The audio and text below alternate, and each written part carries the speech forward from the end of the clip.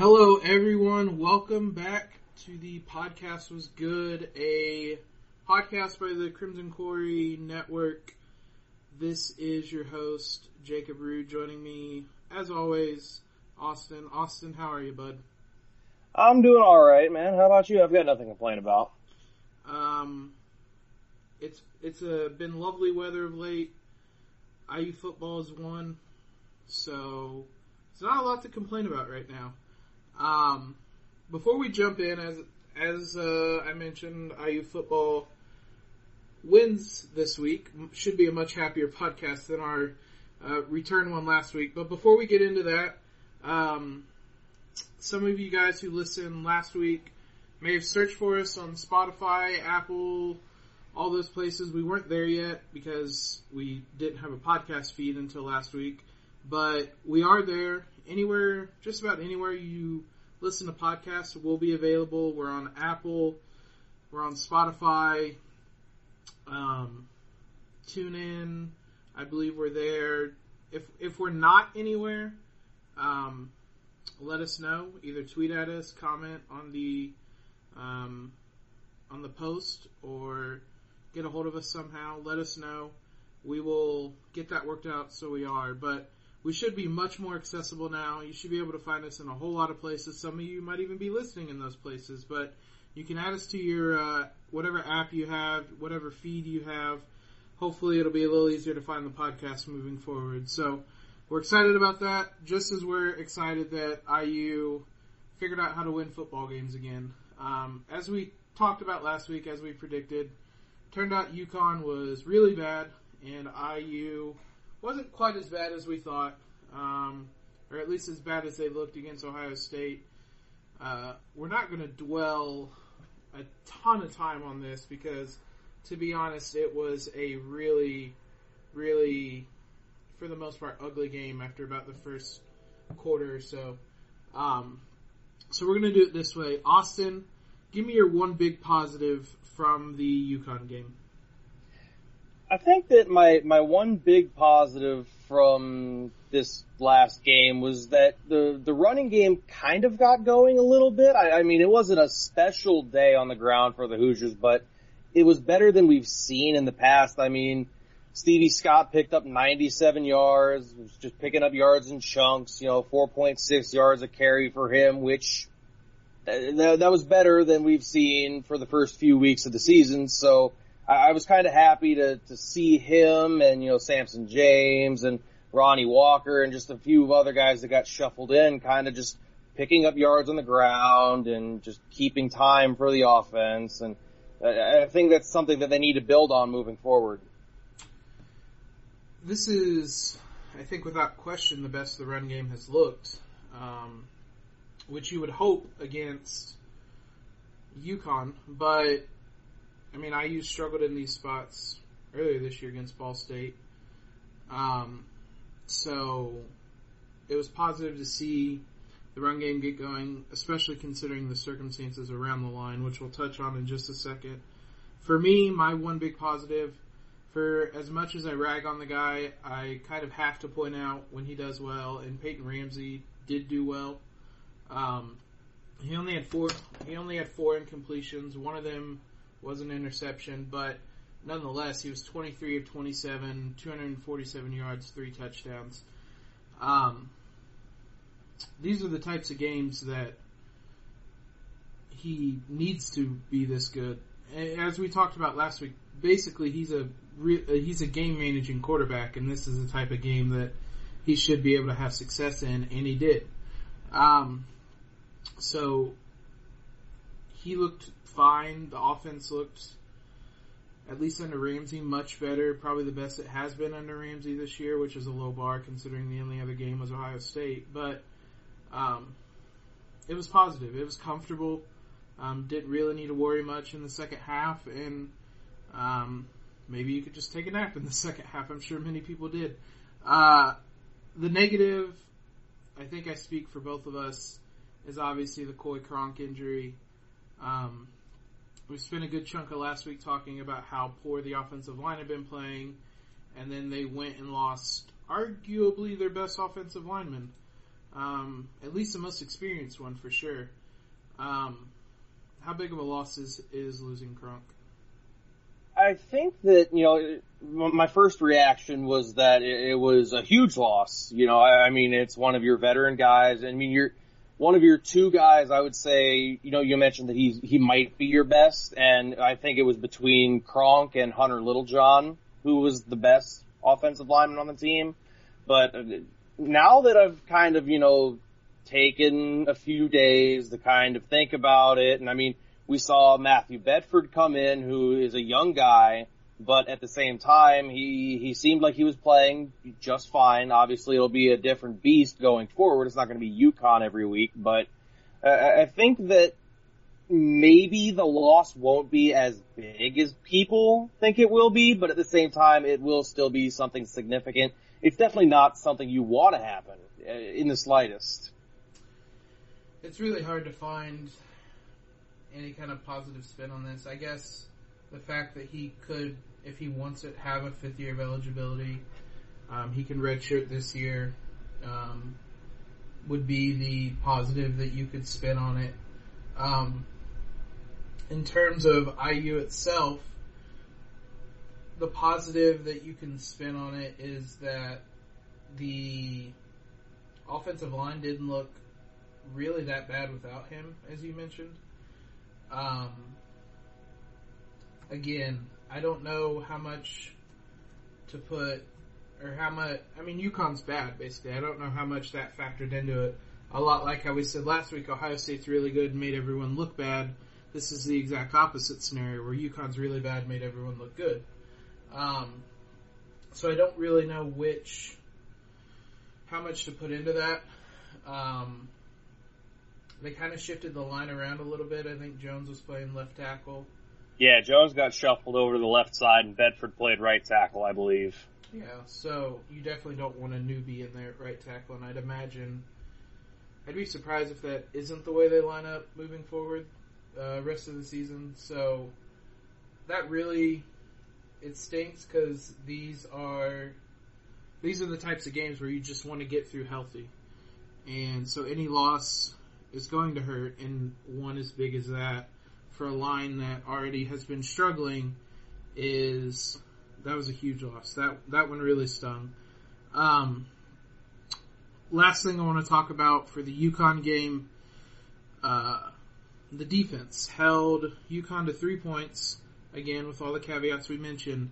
Is there any more reason to have optimism with this defense moving forward?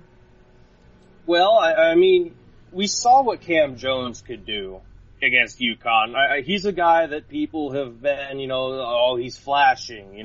You can see that he's got this talent here and there, and whatever. But in the third quarter, I think that you really saw him come out, and he had that interception. He had a big tackle on a third down. He was making plays. He was flying around, and I think that he's a good example of what the younger guys on this defense are capable of. I think that the bright side of this defense has always been that there are a bunch of young guys out there who are really talented, really athletic, and I think that Cam Jones showed that and showed what those guys can do against UConn. I don't know if we'll see much more of it moving forward, because Big Ten play might be brutal, but I think that if you want a positive to take away from the defense, it's that those young guys can play, especially when they get opportunities like Cam Jones did.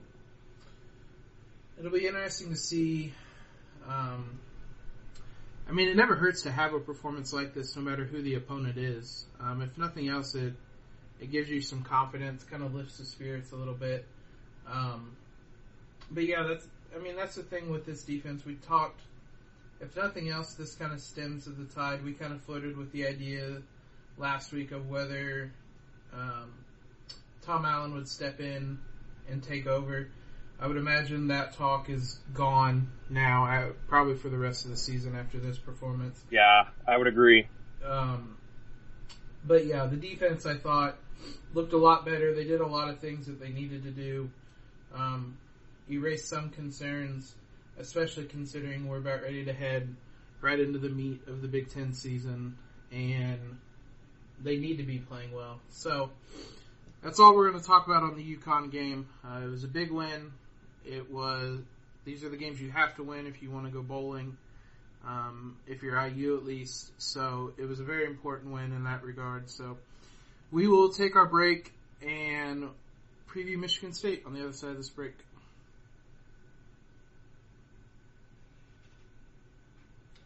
So, Michigan State game, for the last couple of years, has kind of been...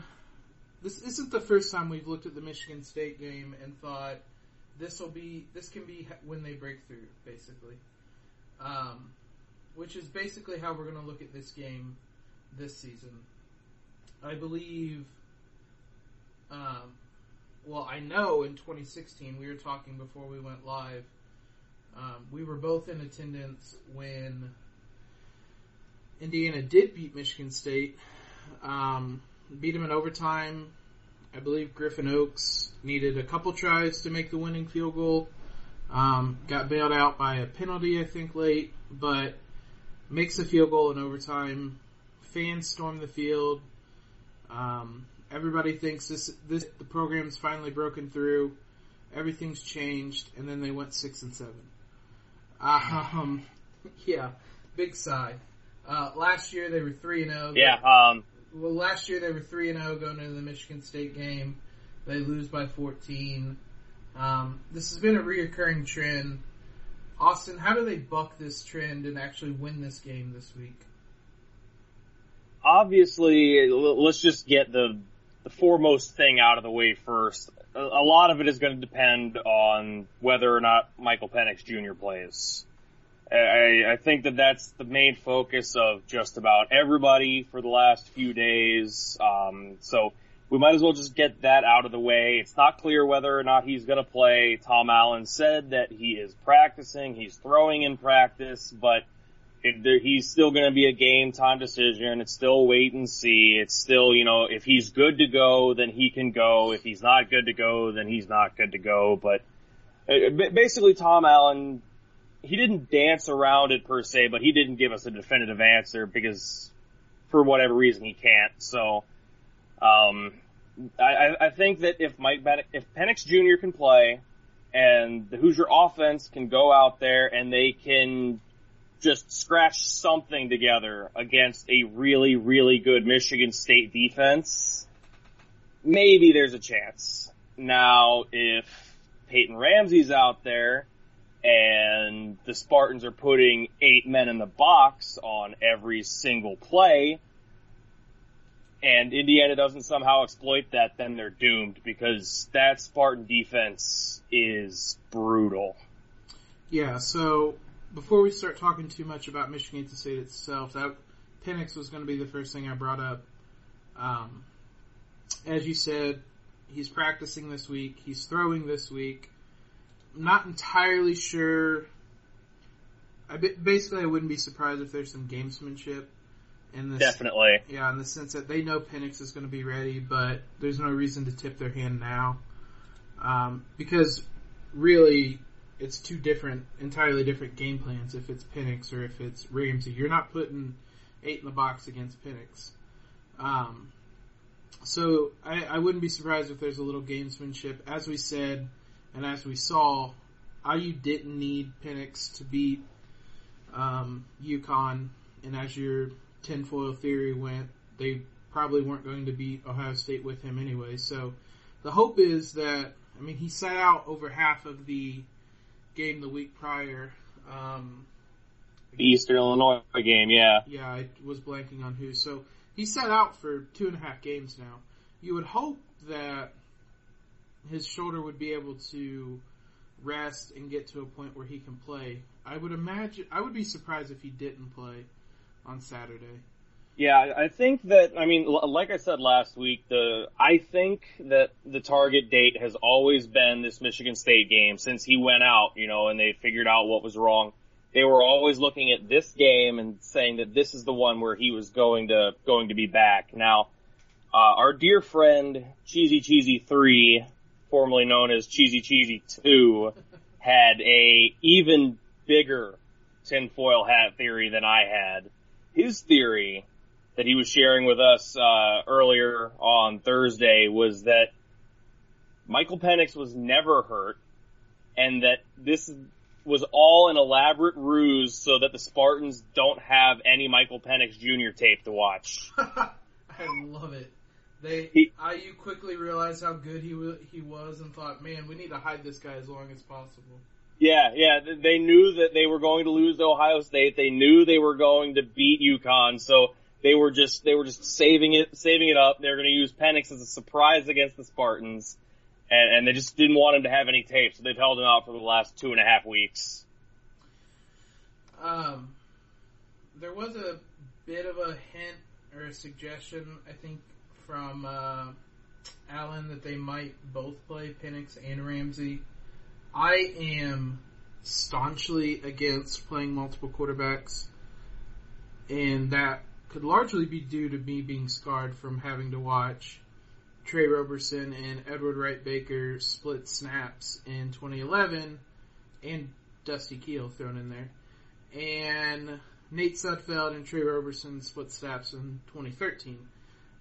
It didn't work in either case, and I don't think it works, period. There's just so many reasons why you can't do that, especially when you have a quarterback like Ramsey and a quarterback like Penix.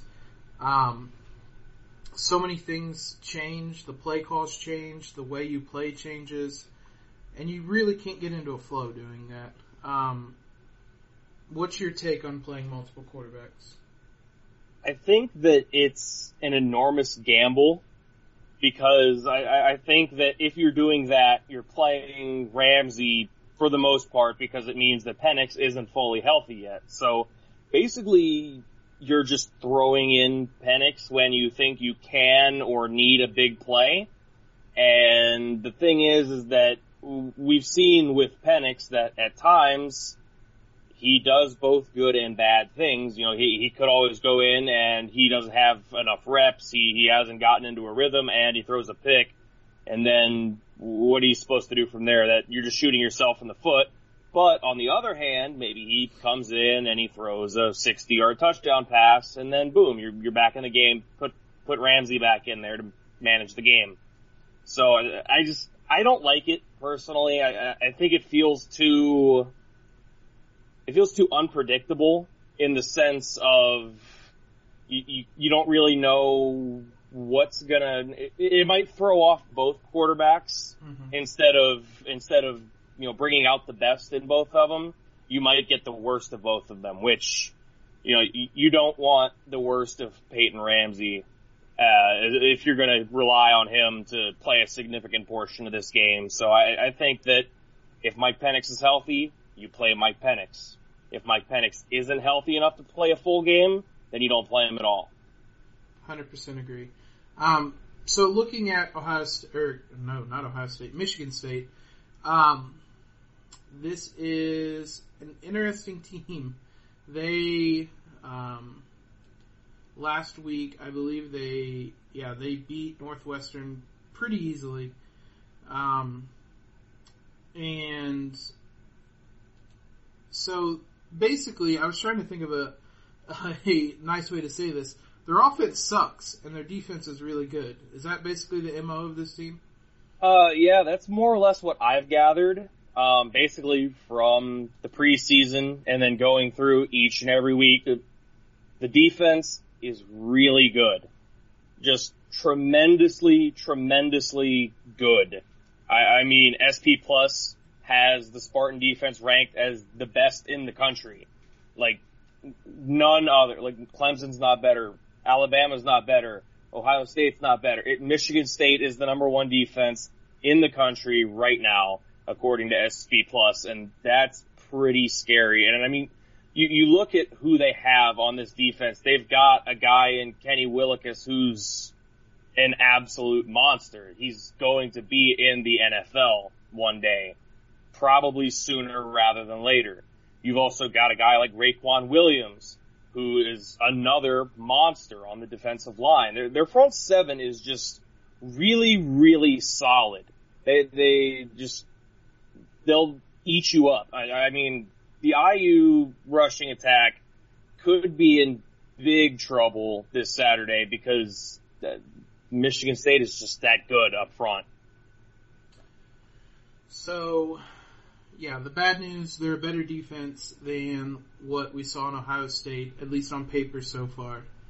And we saw how poorly the offense played against that Ohio State defense. But, yeah, the good news is this isn't a Justin Fields-led offense. This is an offense that struggles. They are averaging a decent amount of yardage, 407 yards per game, but they've had a couple big blowouts in there. One of those was against Western Michigan. Tulsa, Western Michigan, and Northwestern are their 3 wins. Not exactly a murderer's row so far. But, I mean, still, at the same time, their defense speaks for itself. When you look at the offense, and as we talked about the last couple of weeks, IU's had some questions defensively. Do you see this IU defense being able to contain Michigan State and potentially it's a defense that needs to be able to turn the ball over? At least that's where they found success the last couple seasons. Can you see them having success on that end? I think so. I mean, you look at who the Spartans have on offense, and it's just not an inspiring group of players. I mean, in the past, the great Spartan teams, the great Spartan running backs are where you look, and, it's Le'Veon Bell, and, the last couple seasons, L.J. Scott, and a handful of guys in between who have gone on to play in the NFL, And this season, their leading rusher is Elijah Collins, and okay, his name doesn't strike fear into my heart like, Le'Veon Bell did, which, I mean, is hard, but at the same time, they don't have that in the backfield this year. They don't have the X factor, the star power, the whatever you want to label it. They don't have that superstar running back who's going to, punch the IU defense in the mouth. And at the same time, under center, they have the same dude that they've had under center for however many years now. Famously, Brian Lewerke was rated as being 2 jars of Hellmann's by our Chris Schutte last year. Not quite as mayo as Brian Hoyer, but more mayo than Andrew Maxwell and Tyler O'Connor, for those of you keeping score at home.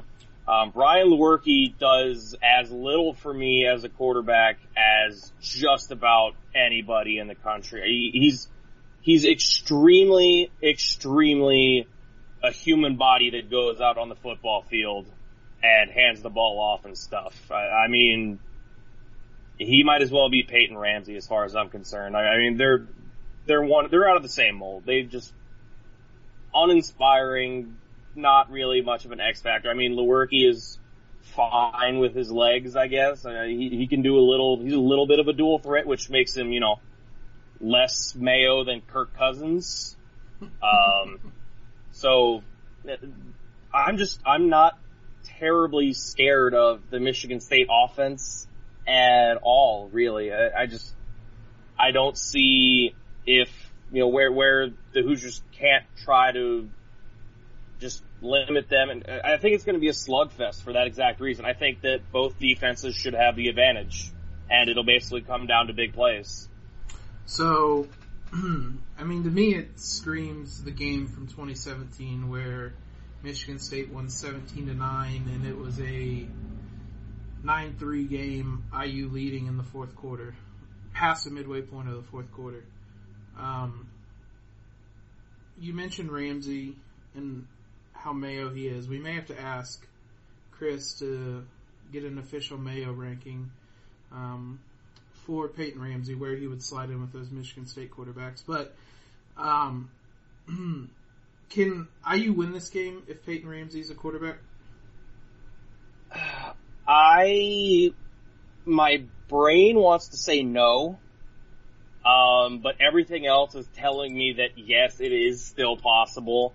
I I just said it a second ago, but I honestly think that this game will be ugly. It will be unwatchable at times, and the final score will probably be like 20-12 somehow. And it'll really come down to, does Kalen DeBoer dial up a Donovan Hale touchdown pass again? Can the Hoosiers scratch out a big play here, a big play there, or will it be the Spartans that come out and they'll find a big play here or a big play there? And, maybe the difference in the game is one blown coverage. I honestly think that that's how this game is going to play out. And now that I've said this, it'll be the complete opposite. Well, that's essentially what happened in that game I was just talking about. It wasn't a blown coverage. It was blown tackling, basically, that Michigan State took the lead on. S&P for this matchup actually has the projected margin being Michigan State by 7.3 points with a 66% chance of winning. The scores rounded is actually an 8-point margin, but 26-18 is the projected score. I personally think that's a little on the high side. I think the interesting thing is that Michigan State is favored by 14. Maybe Vegas really thinks Ramsey's going to play, and I think that line would make sense. If Penix plays and you're able to get that line, which I don't know that there'll be enough time between kickoff or whenever it's announced in kickoff for you to get that line. But if Penix is playing and you can get that line at minus 14, I would take it. Depending on how confident you are in Penix playing, certain people probably smashed that line on Monday. Yeah. When it came out, because between SP Plus and the suspicion that Penix will be returning, that's a line that you should pick up if you can still find it. I'm not Swick or Alex. I'm not one of the betting guys. I'm not one of the best bets guys, but I have a feeling they would tell you the same thing. If you can still find that line, maybe you might want to think about it. Yeah. The over-under is 44.5. Again, that seems kind of high. I think that's like right where SP Plus had the score too, right? Yeah, you're almost right. Almost on the nose. Yeah, they have the score at 44. But maybe. I was looking at best bets this week. Both Alex and Kyle, if you want more informed opinions, took Indiana. The line they had was 14.5, which is even better. Yeah, that was the opening line, I believe. Yeah, so in that regard, if you want to make some money, bet on IU this weekend because it makes a lot of sense. But yeah, you kind of gave a score prediction. I'm going to put you on the spot to give an official one. What is your prediction for the final score Saturday? Let's get super weird and make it even tighter. I'm going to go with Michigan. I'm going to go with Indiana 17, Michigan State 14. I just did it. It happened. It's done. Hoosiers winning. #9WIndiana. I think Penix plays, and because of that, I think it'll be close. Man, this is one where the heart's saying go for IU and the head's saying it's IU. I won't jump there yet. I will say it'll be weird. It'll be something like Michigan State, like 19, Indiana 17 or something dumb like that. It'll be a close game. I think it'll be a one-score game.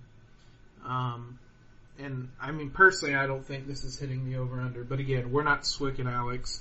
We're the worst bets of the week. We are not the best bets of the week. Last thing we didn't touch on last week. We probably should have, and we're going to make this a regular kind of segment.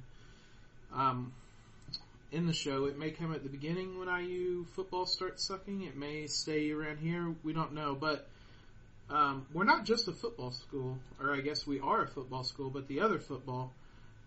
Indiana soccer is well on their way to the start of the season. I'll start off first. We're not going to dive too deep into this because IU has a bye week coming up, football, that will probably dive pretty deep into soccer. First, Austin, give us a bit of a rundown. I know Indiana lost not only their best player, but probably the best player in the nation from last season. Who are a couple guys who are leading the team this season? So, like you said, IU lost 10 of 11 starters from last year's team, and because of that, there are loads of new faces. I mean, just everywhere, all over the starting lineup. I think that really so far early in the season, the guys that you've seen kind of on the forefront are some of the younger guys. I've written about this a few times on the site, but I think that Jack Mayer is such an important player. He is a sophomore center back, for those who haven't followed along. He's got 2 goals so far this season. He didn't have any last year as a true freshman. He's the only returning starter, and he's a lot more mature than his age. He came in as a freshman, but he wasn't a normal freshman in the slightest. So I think that he's possibly a guy who could go pro after this season and be just fine. He just does a little bit of everything. Really good center back. So he's one big player. Another big player is Joshua Penn, true freshman, one of the biggest recruits that IU's gotten in recent years. He's actually played for Indy 11 before coming to IU. I believe he's got 1 goal on the year so far, but he plays out on the wing, really pacey, creative, fun kind of guy out there. He's been really, really important so far in attack just because he kind of opens things up for everybody else. And then the leading goal scorer is Ian Black, a guy who broke out last spring, was kind of buried on the depth chart for the early part of his career, but now he finally got his chance last spring and now he's capitalizing on it. He's got 3 goals so far. He plays out on the wing. He can play up top in attack, so he kind of plays all over the place, kind of gives IU some options. He's been out with an injury recently, but he should be coming back relatively soonish. I wouldn't expect him to be out for a while, so to just kind of breeze over it lightly, those are 3 guys who have kind of been a big deal, even though this team is really, really versatile.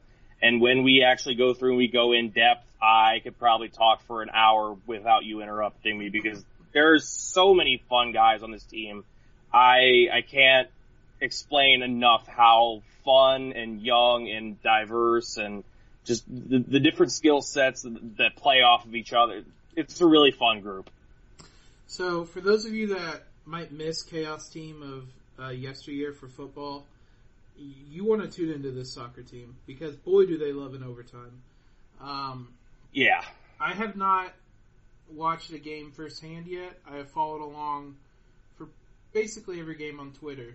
And here's how their season has gone so far. They started August 30th, double overtime win over Pittsburgh. 3 nights later, double overtime win over UCLA.